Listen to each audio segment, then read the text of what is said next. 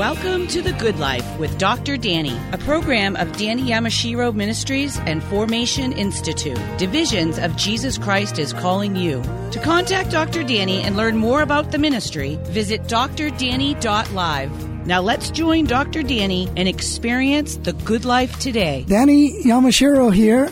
Welcome to The Good Life, encouraging you with inspirational stories to share with family and friends through perspectives of hope in Jesus Christ. What do ripe peaches, well-painted homes, interesting history lectures, challenging exams, thoughtful Sunday school lessons, contented grandchildren, and happy neighbors tell us about God and immigration?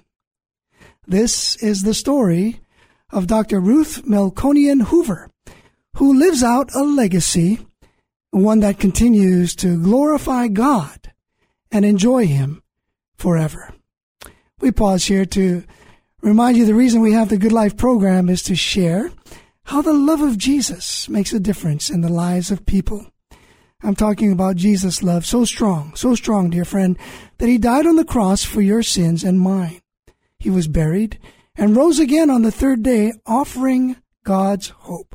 Hope Ruth Melkonian-Hoover knows very well, and it's our prayer that you too would grow in that hope and know that hope yourself. Dr. Ruth Melkonian-Hoover is a professor in the political science department at Gordon College. She graduated from Biola University before earning her master's and PhD from Emory University. With Lyman Kelstedt, she co-authored Evangelicals and Immigration, Fault Lines Among the Faithful. Ruth, welcome to our show. Thank you very much. Glad to be here. Where did you grow up? So I grew up in the San Joaquin Valley of California in the town of Modesto. Best known for maybe American Graffiti and George Lucas. American Graffiti, George Lucas for sure, and Billy Graham's Modesto Manifesto. Ah, yes. So what was it like, Ruth, growing up there in Modesto?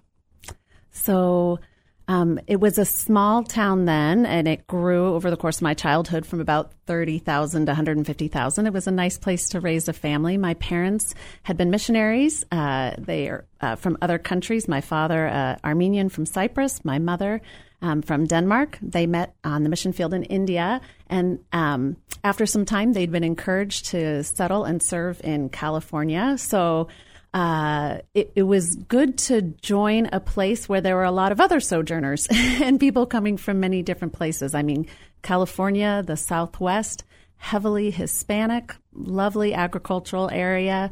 And so I had neighbors from all over the world, even in that small agricultural town. And so I appreciated that growing up. So we didn't kind of feel like the only ones who had this mixed experience. A kind of agricultural melting pot, so to speak.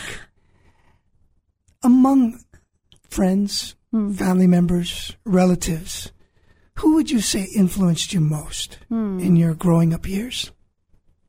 So my mom was a very strong figure, particularly growing up. In retrospect, my dad is also a very strong figure. But my mother, both faithful folks who loved the Lord, served God in whatever context, right? So in the countries in which they served, and in our small town, and then moving from there to the city of San Francisco, serving there, wherever they were. I mean, that kind of bloom where you're planted, they did so. How long were they missionaries in India?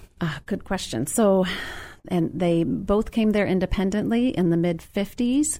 And then left in the mid-60s, and then were serving in Lebanon, and then ended up in California. And I was born they made a pit stop on the way in Colorado, where I was born. Yeah. Where were you, Ruth, in the birth order? I'm sorry, I'm the last of 6. So I came in the womb. Everybody else was born overseas. And so, yes, of course, the running joke was that I was the only person who could be president in our family. So, but I don't have those aspirations, in spite of being a political scientist. Right. Someone might ask, someone might be wondering, what was it like being the youngest in the family? So my sister is the oldest, and then there are 4 boys in between, and then I'm the youngest, so kind of female bookends, right? But we were also born very close in age. My mother gave birth to 6 children within 9 years. So I always argued that I wasn't spoiled, but maybe my brothers would differ. So I would say it also, my mother noted that coming after 4 boys certainly made me a tougher young girl who could hold her own. But it was great to grow up in a big family. I mean, my husband and I, we have 2 children and we love it, but growing up in a family of 6 was definitely a bit more chaotic, but controlled chaos. Yeah. Well, growing up in that kind of familial, both challenges, the chaos, also the fruitfulness of growing up in that environment. Mm. Your journey of faith, missionary families, some may assume certain things, but how did Ruth Melkonian become a Christ follower in that environment? Yeah. Well, we were definitely faithful churchgoers, very involved in a Reformed Presbyterian church in which I grew up.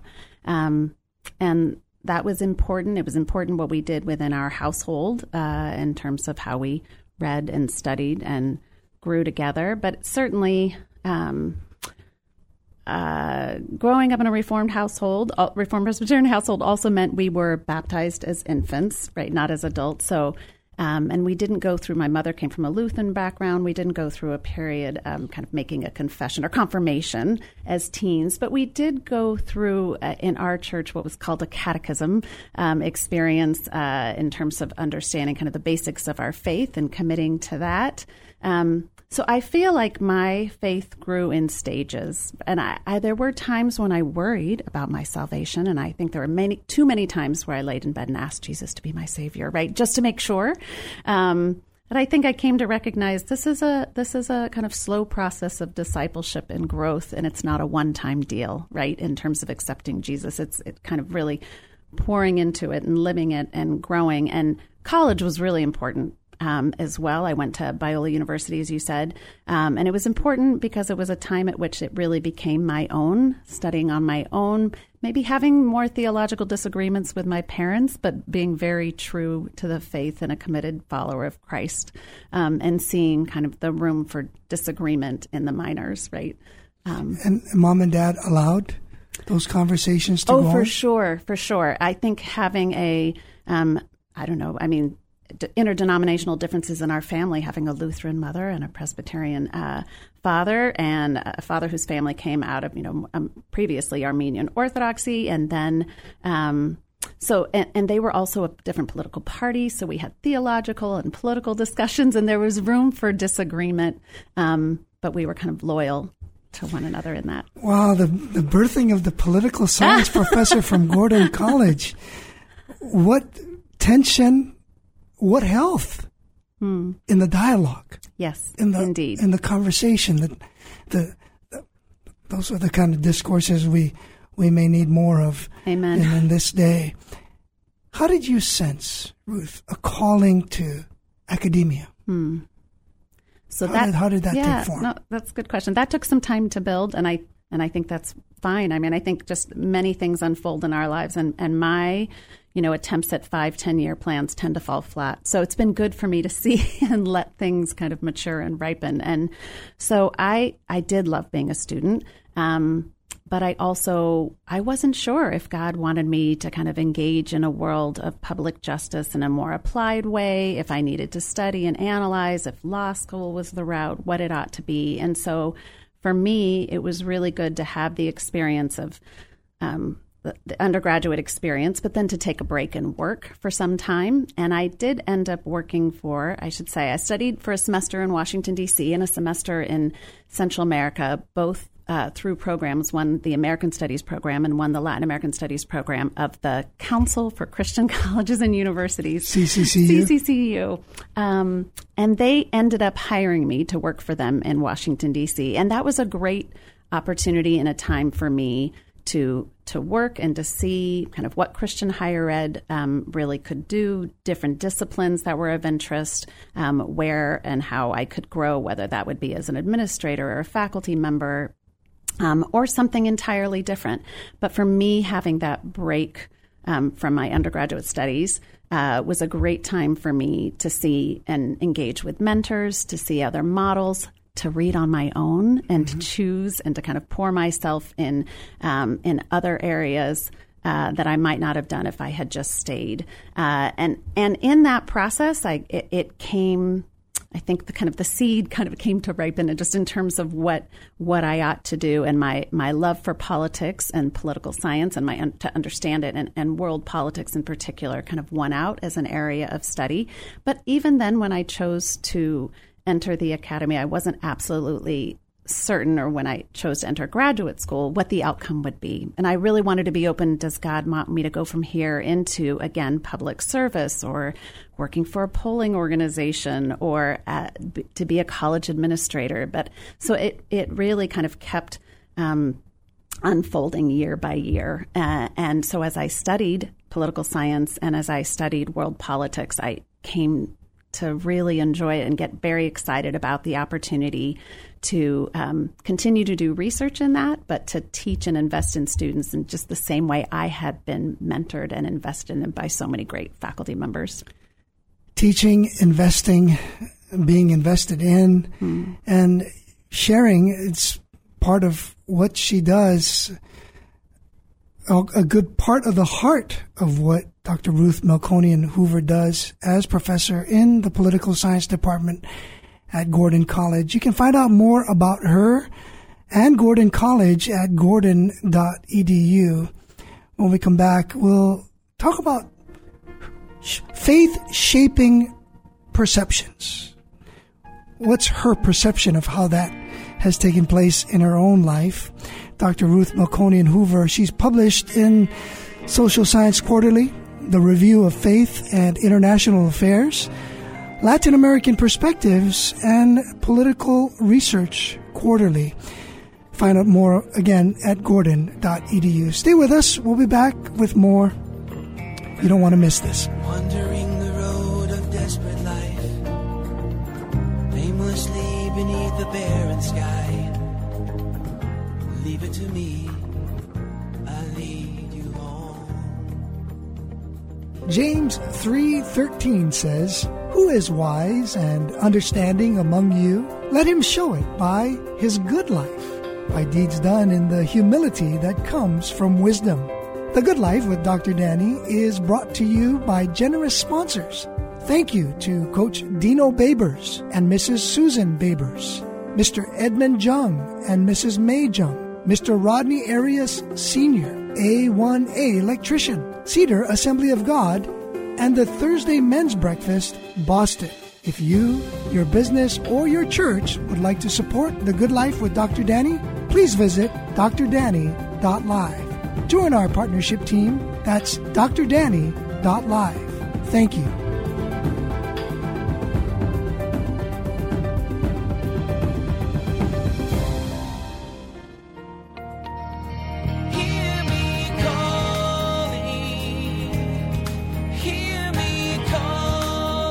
You're listening to The Good Life with Dr. Danny, a program of Danny Yamashiro Ministries and Formation Institute.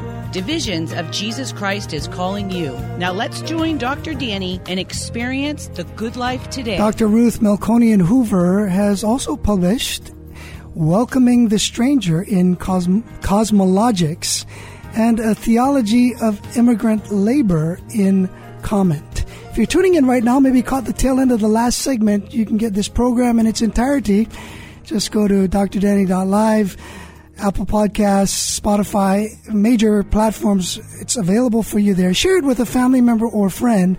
Find out more about Dr. Ruth Melkonian-Hoover at gordon.edu. Ruth, in what ways have your faith shaped your perceptions? Well, I sure hope it does, right? I hope that my faith and my love of God kind of shapes definitely shapes my worldview in terms of how I see how things ought to be, right? How they are not, how they could be redeemed, how I can best serve and maybe enter into the conversation to move things along in that direction, right? I know I don't want to fall prey to kind of constantly using language that's of Christianese, but I do see us as being co-laborers with Christ, right? And having this opportunity to be kingdom agents as well. And I am not without hope when I see even a world that is so divided with much suffering and many pressing concerns because of the hope of Christ, right? That we, and the call that we have been given to kind of persevere, to be faithful, even if many of the things that we hope will be redeemed and will be restored and reconciled will not happen in our lifetime, right? In our lifetime, So there's a breadth there in view beyond one's lifetime. So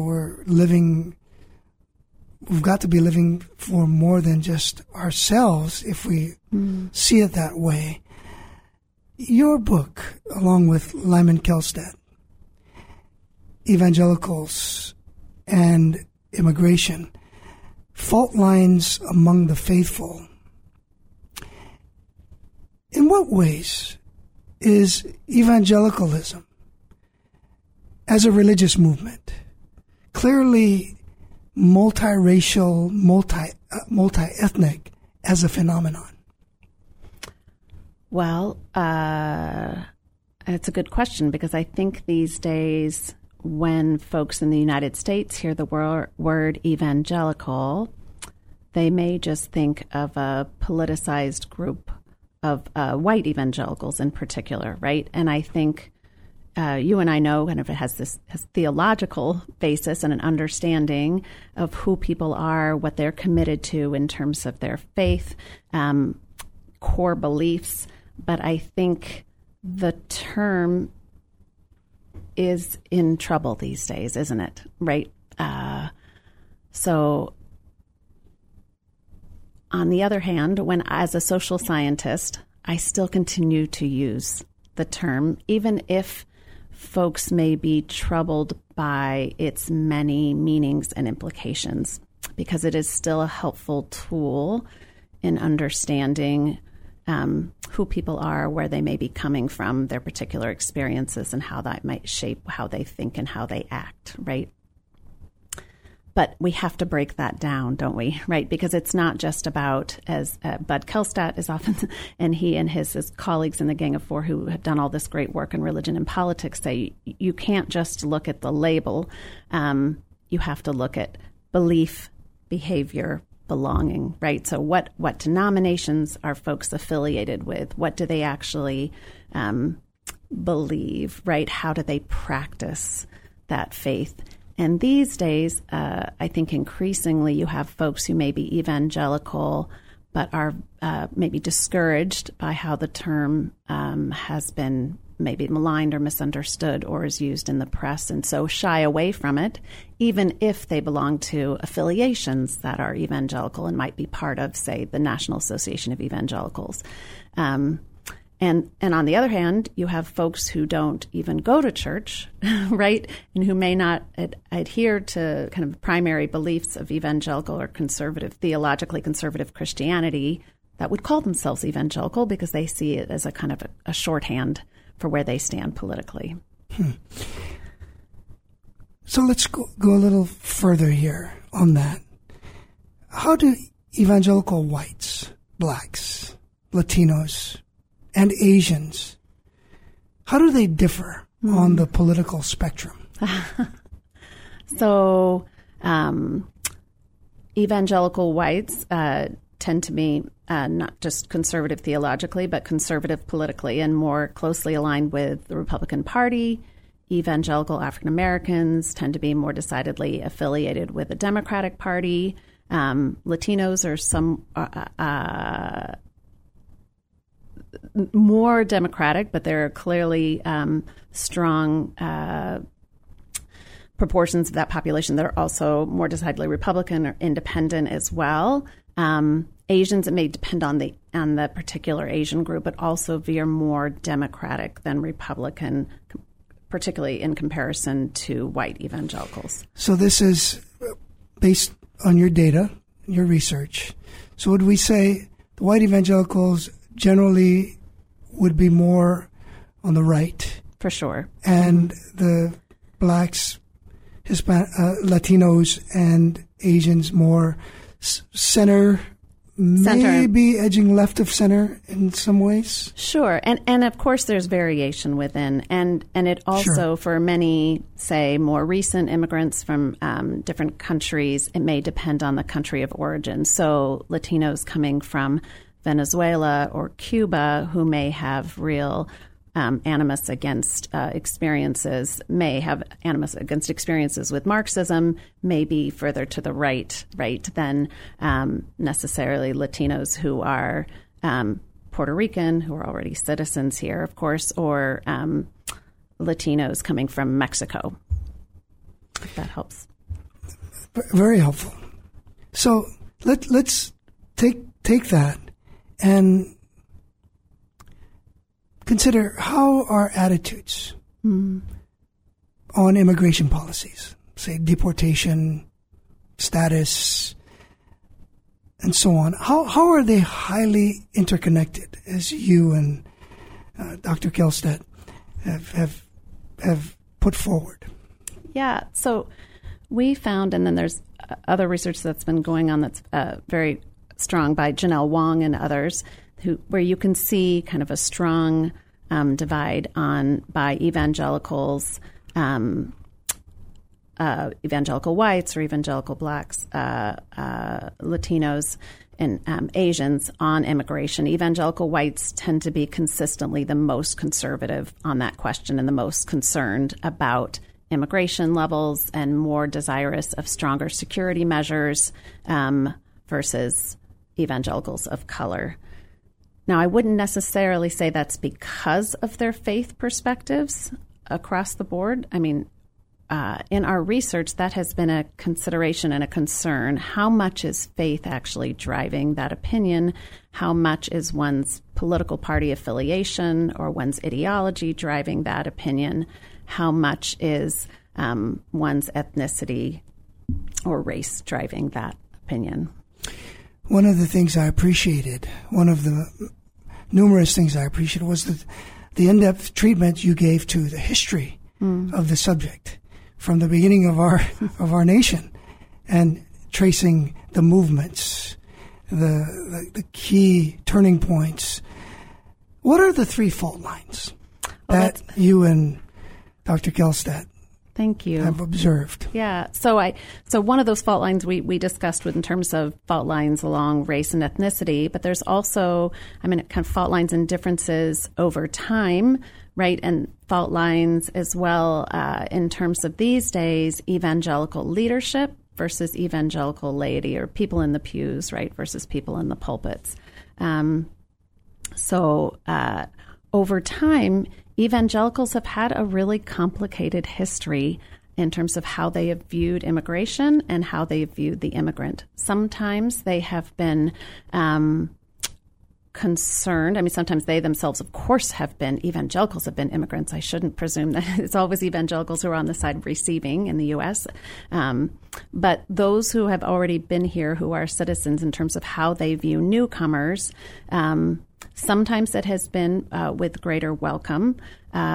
Sometimes when you think of considerable European waves of immigration that occurred in the 1800s, early 1900s, and so on, with changes in transportation and push factors from Europe and so on, there was some welcome, but also concern as the numbers grew significantly and quickly. There were folks who worried about capacity for integration, folks who were very concerned about what they saw as a Catholic invasion, right? And so some of them joined, say, the Know Nothing Party and other movements to push back against what they feared would change the very nature of what it meant to be American. So, but there were others who responded differently. some with greater welcome, and said, how can we support newcomers with settlement houses? How can we help them acclimate and integrate and become more fully American? Now, some of those projects were helpful. Some of those projects were very paternalistic or indoctrinating, but there was a whole range of responses. And we see this with throughout the periods of American history, where some offer welcome, some rejection, and the response has not been uniform, for sure. In the fact that you say it has not been uniform, you also talked about the elite, the evangelical elite, and the evangelical laity as a fault line. Let's come back to that. Yeah. There's something that's a bit puzzling to me because of that, because one assumption would be that there would be harmony among the leaders and the laity, but clearly, based on the research, the data does not show. So let's talk a little bit more about this. You're listening to Dr. Ruth Melkonian-Hoover. She's a professor of the political science in the political science department at Gordon College. You can find out more about her at gordon.edu. More about this, it's like we're just scratching the surface. We're trying to do it with some level of purpose, with some level of intentionality. You know, we can't get it all at once, but perhaps, as we spoke earlier, we move forward in the dialogue a little bit and hopefully enrich you and your conversations, as I certainly am being enriched by talking with Dr. Ruth Melkonian-Hoover. More when we come back. When we come back from our break, more with Dr. Ruth Melkonian-Hoover. Consider, what are biblical, moral, historical rationales for balanced immigration reform? And what makes them persuasive to evangelicals? Later on, maybe we can talk about presidents and each president having an impact in one way or another. Stay with us. We'll be back with more. Wandering the road of desperate life, aimlessly beneath the barren sky. Leave it to me. On behalf of Danny Yamashiro Ministries, thank you from the bottom of our hearts for listening to The Good Life with Dr. Danny, weekdays at 6 p.m. on WEZE, and visiting drdanny.live for more resources. My dear friend, it is because of listeners and donors like you that we are able to spread the message of Jesus' love and bring hope to people like you, your family, and friends. Proverbs 11:25 says, "He who refreshes others will himself be refreshed." Will you prayerfully consider donating to Danny Yamashiro Ministries so that we may continue to broadcast the gospel, so believers will be built up and non-believers may form a relationship with Jesus Christ? Visit drdanny.live to make a financial contribution today. That's drdanny.live. And thank you again for supporting The Good Life with Dr. Danny. May God richly bless you with The Good Life.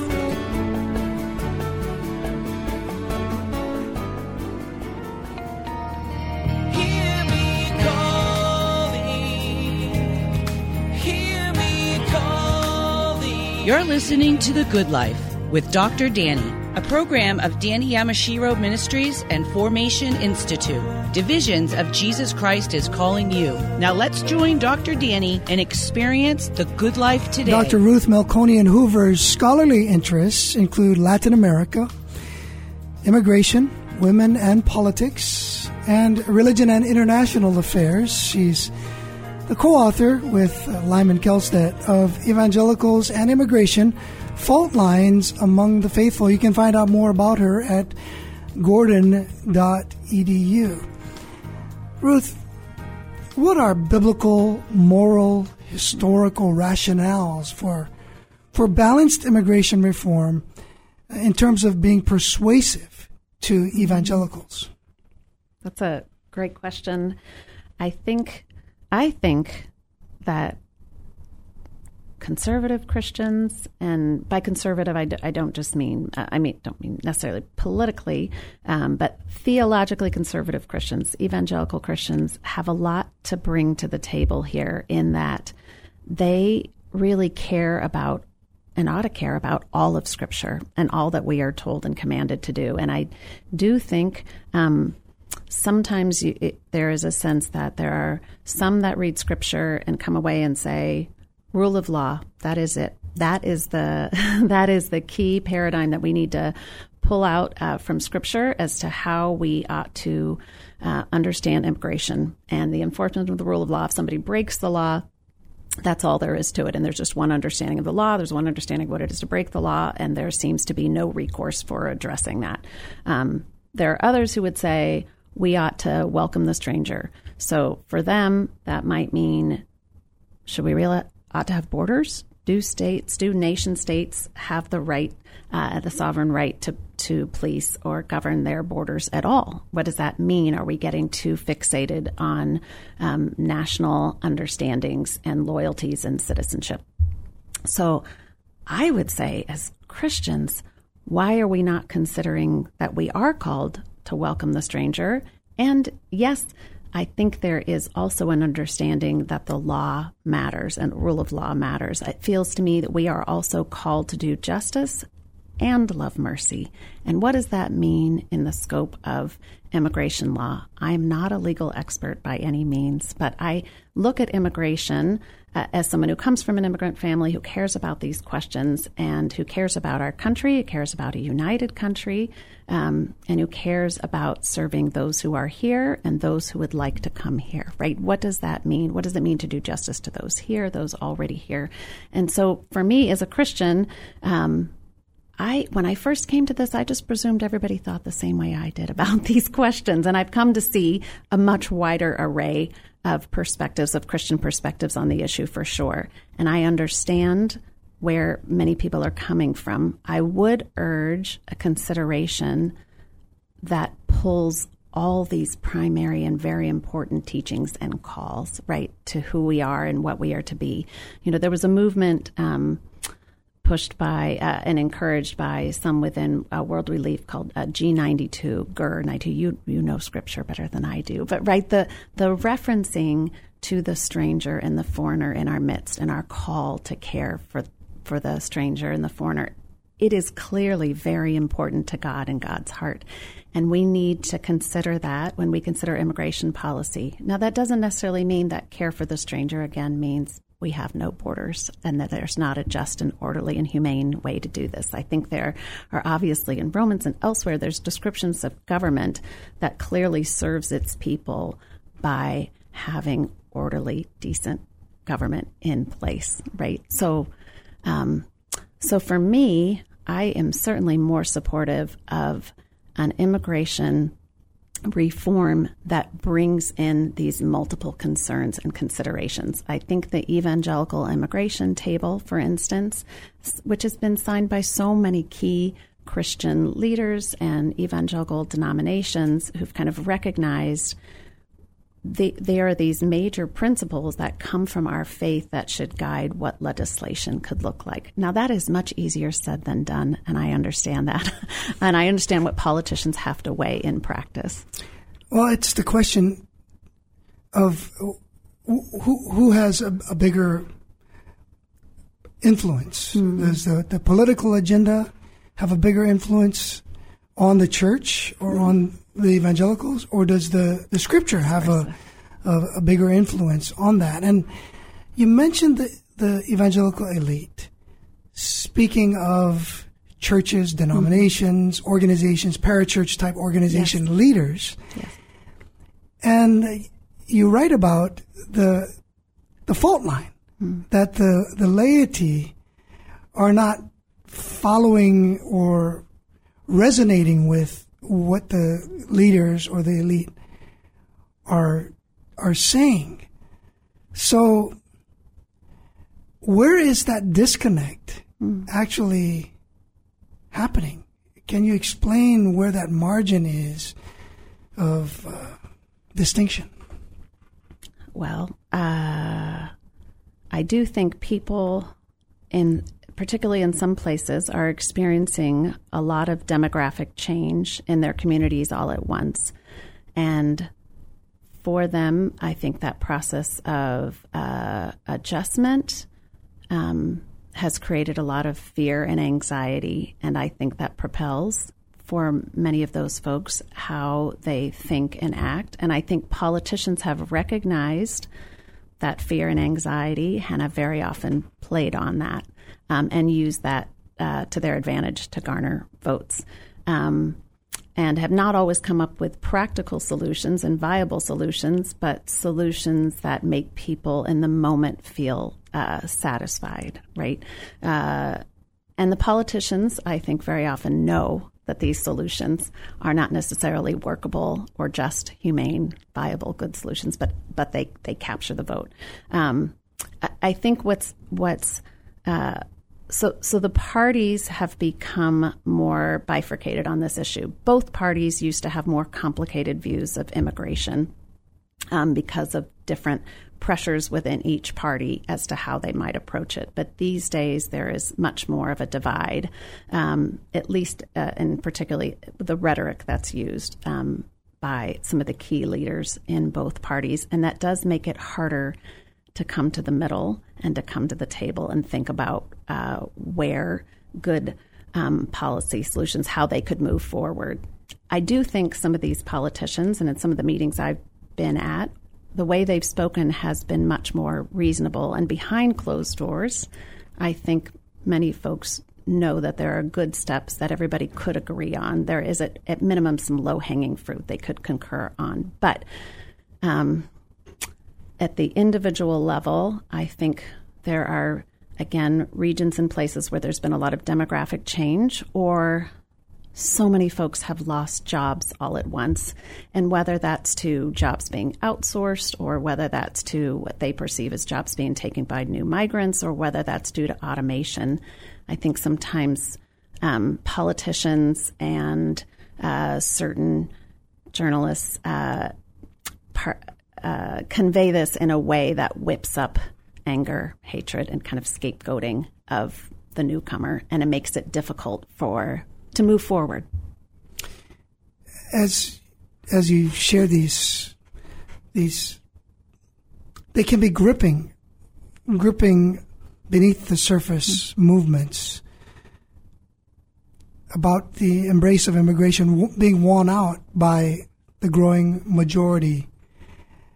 Notions to embrace immigration, worn out for a growing majority of evangelical leaders. Again, that margin or that distinction between the elite and the laity.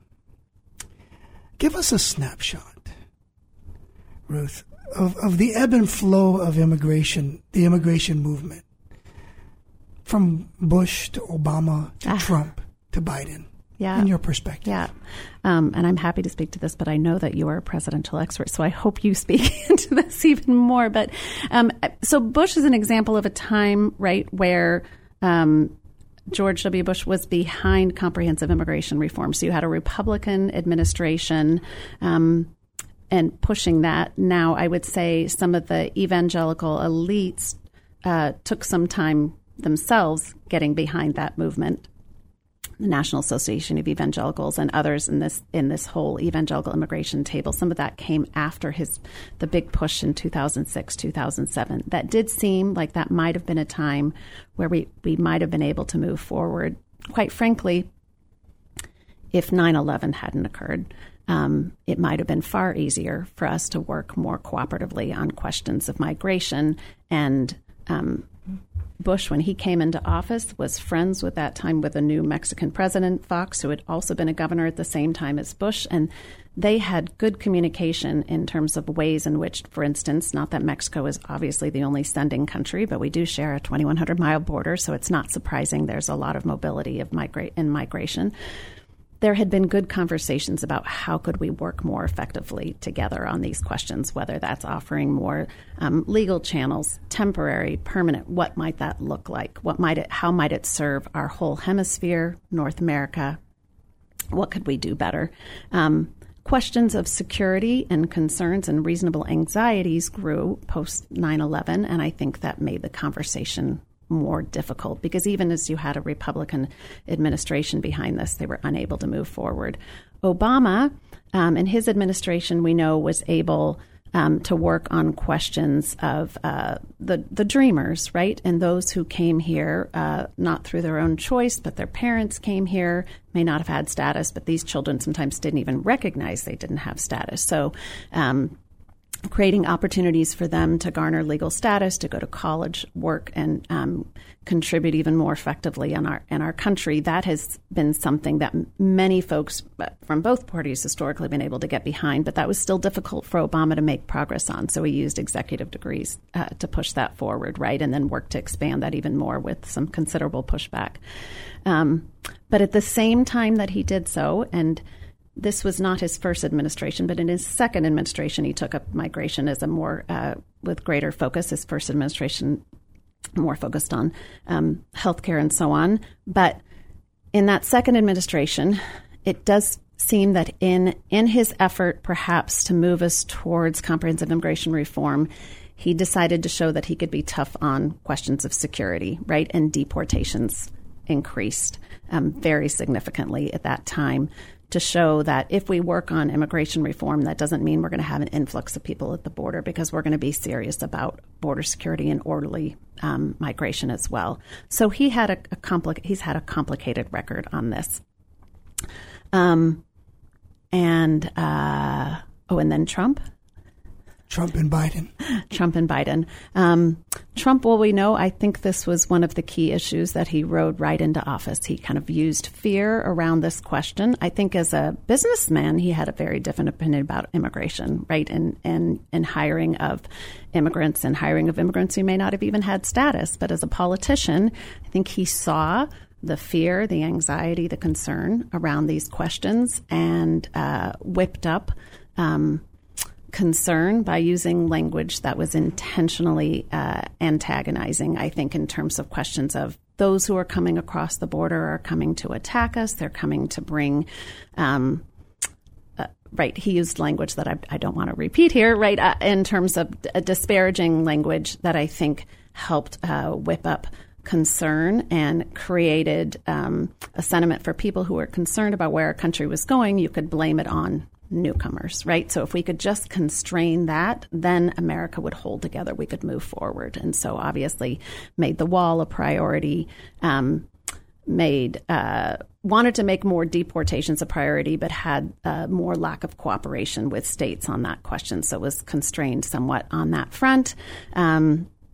Also, of course, was very famously pushed really hard when there were more folks coming to the border, particularly children coming to the border and families coming to the border, separating families at the border, which lost him some allies on that front for sure. My goodness, he slowed down not just those who were coming at our southern border, but those who might want to come as refugees or asylees, right, for political or religious persecution, and so really reduced the numbers of those who could come at that time. Biden, and then on DACA, he had a more complicated approach to that as well, but used, like Obama, used a lot of executive decrees to get things done. Biden then came in promising that he would reverse some of these things, so it has stopped the building of the wall. Biden, I should say, like Trump, also used another Article 42, public health concerns because of COVID, as a reason to stop inflow of migration at the border. Now, that was overused. It was a pre-existing article, and it also is something that other countries were doing at the same time during the COVID era in particular. So Biden has wanted to move away from that, move back towards DACA, of course, stop the wall. He's increased the number of refugees who can come now. And he's also worked to think about how it is that we can help speed up the process and improve legal channels for migration and deal with a massive backlog that we have of folks who are seeking to come legally as well. And that's been a very complicated dilemma. Dr. Ruth Melkonian-Hoover, I don't know how many people in this world could have just, in a snapshot, just given us that kind of overview on presidents and immigration. This is a true honor to have you here with us. When we come back in our final segment, let's talk a bit about relationships with immigrants who are part of our congregations. How do they influence perceptions? And how might a careful examination of the role of members of Congress, this is just sort of a future-looking take on things, their beliefs and interests. So more with Dr. Ruth Melkonian-Hoover. Stay with us. We'll be back. Wandering the road of desperate life, aimlessly beneath the barren sky. Leave it to me, I'll lead you home.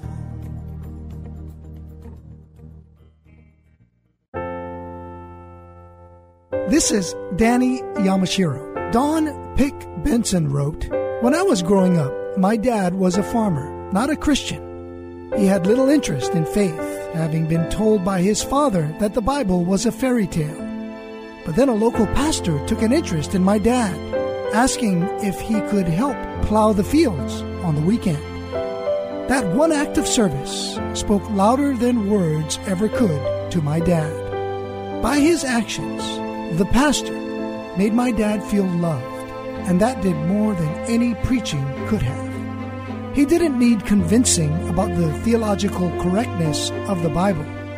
He needed to feel God's love for him. This pastor met that need in a practical way, and that's evangelism." For more inspiration on evangelism, go to drdanny.live. Hear me calling, hear me calling. You're listening to The Good Life with Dr. Danny, a program of Danny Yamashiro Ministries and Formation Institute.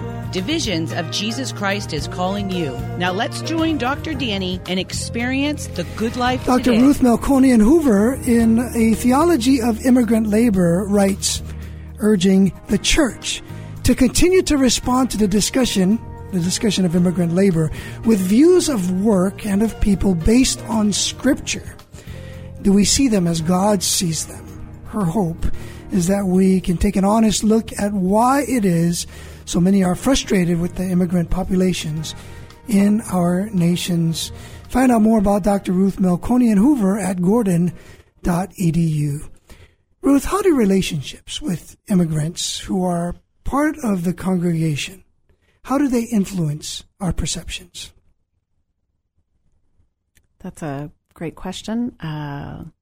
So I'm thinking about my family's experience growing up, right, coming into that community. I think as folks, there were folks, maybe some local farmers, who may have wondered about my parents and with their thick accents and their perspectives. But I think worshiping side by side and serving side by side and seeing the love of God, right, and the love of Jesus Christ that transformed all of them, I think they saw that we were all part of the body of Christ, right? And so I think not just seeing ourselves as new citizens or newcomers or or folks whose family has been here since the Mayflower, right?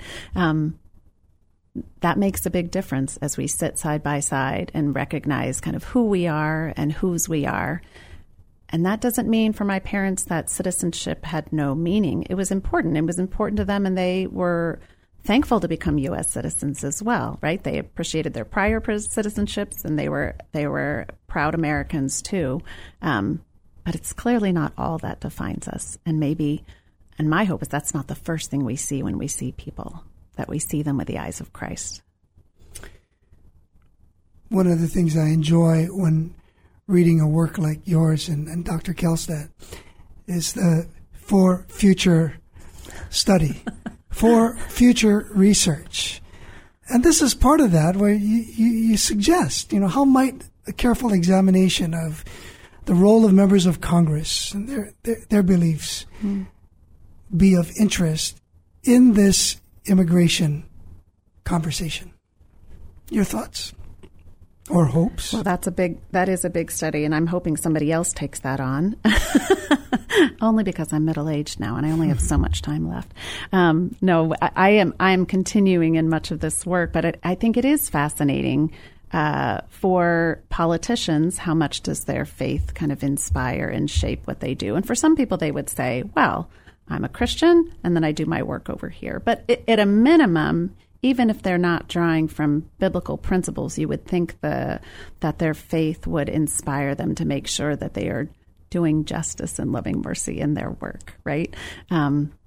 So I think, like many of us, many of our political opinions, we may not be able to trace a biblical route or a Christian route to how we got there, right? But it is a curious thing to think about these members of Congress, what their faith is, where they might attend, what they might be hearing within their congregations, what influence, what they might be experiencing within their congregations, how multi-ethnic are their congregations, how much are they sitting side by side and serving with immigrants, how much are they hearing about immigration, again, in their congregations, do their pastors speak on it, what does that mean, how does that influence them, if at all?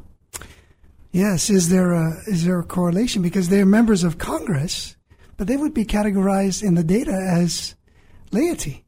Wouldn't they? Mm-hmm. So again, that margin or that so-called gap in this conversation. How might we pray? What are areas of prayer, Ruth, that we should pray for? And I'd like to ask you if you would pray for what's on your heart with regard to immigration. Yes. Okay. Dear God, I thank you for the privilege of being here with Dr. Danny to converse and think about your world, your people, this country, those who are coming to join it and work and serve within it. I pray that we would see your world, see our nation, see migrants as you see us, all of us, that we may have wisdom and grace to know how best to love and to do and live justly, that we might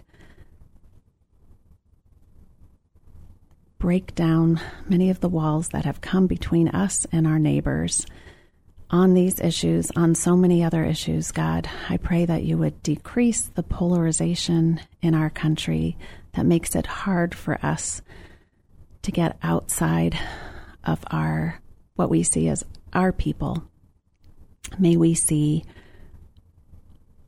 all these folks, God, as your children. And I pray for grace and wisdom for us as citizens, for those of us who are not citizens, that we might be faithful to what you've called us to do. And I pray for those who are leading us in our congregations, that you might give them wisdom and direction how to best teach us and what are the basic biblical and moral guidelines that should help inform our thinking on these things. And I pray for our politicians who have so much in front of them to do, very difficult tasks, so many difficult things that they have to weigh simultaneously as they seek to do justice to those who would come, those who are here, those who have been waiting.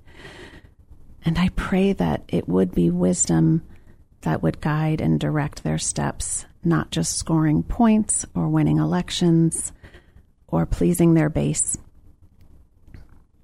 God, I pray your hand upon us. I thank you for the hope that you give us, and I pray that you would help us to be faithful in the steps that we take moving forward.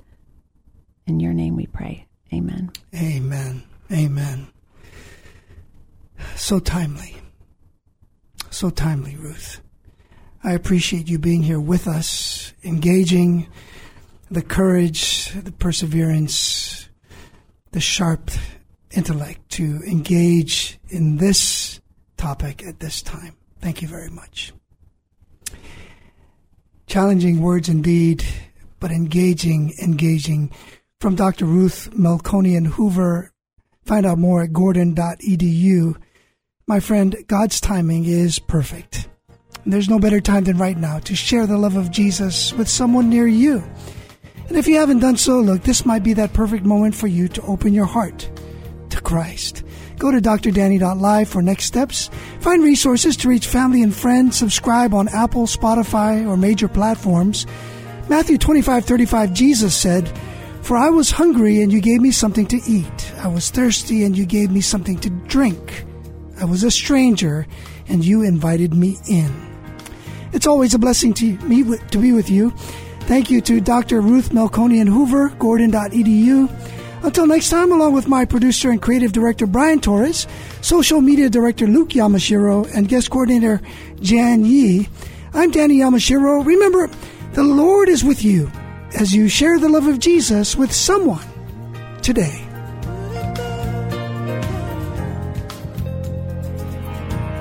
Thank you for listening to today's broadcast of The Good Life with Dr. Danny. We hope that today's program has been a blessing for you and that you may find hope in hearing how God's Word affects people from all walks of life. The Good Life with Dr. Danny is a listener-supported program, and we'd like for you to prayerfully consider becoming a sponsor or donor. To contact Dr. Danny and learn more about the ministry, visit drdanny.live.